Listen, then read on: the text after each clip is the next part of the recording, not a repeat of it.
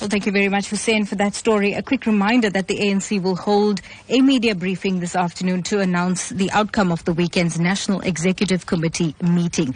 Tensions flared up once again when the party's policy guru, Joel Nechitenze, tabled a motion for the recall of President Jacob Zuma as head of state.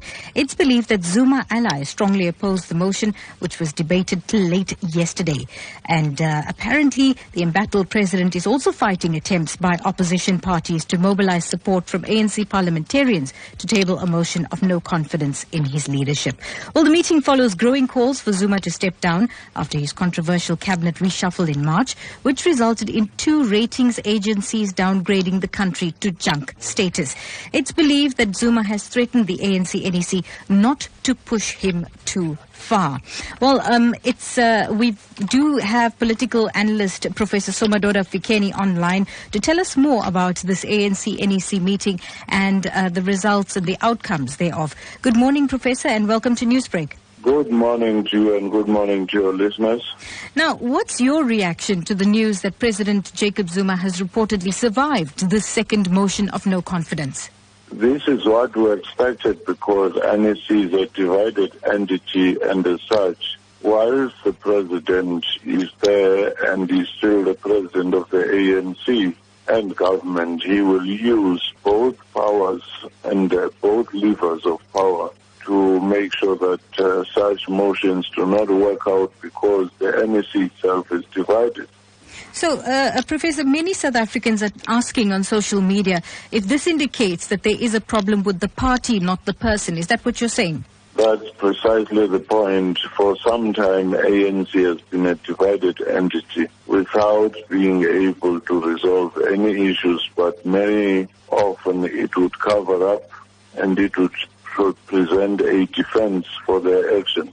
In your view, do you think that the ANC has taken the decision to retain Zuma as party president in order to prevent the 2 centers of power, as was apparent after the party's 56th National Conference in 2007 when Mbeki was ousted and Zuma voted in? Well, I do think that, one, they are wary of repeating the same situation because they may think that this may lead to the split of the party down the middle, but at the same time, not doing anything about the investigation or about recalling the president is damaging the brand of the ANC irreparably, such that they may struggle to find their feet again in the political terrain. So let's set the cat among the pigeons here. Do you think the ANC is making opposition parties' tasks a little easier?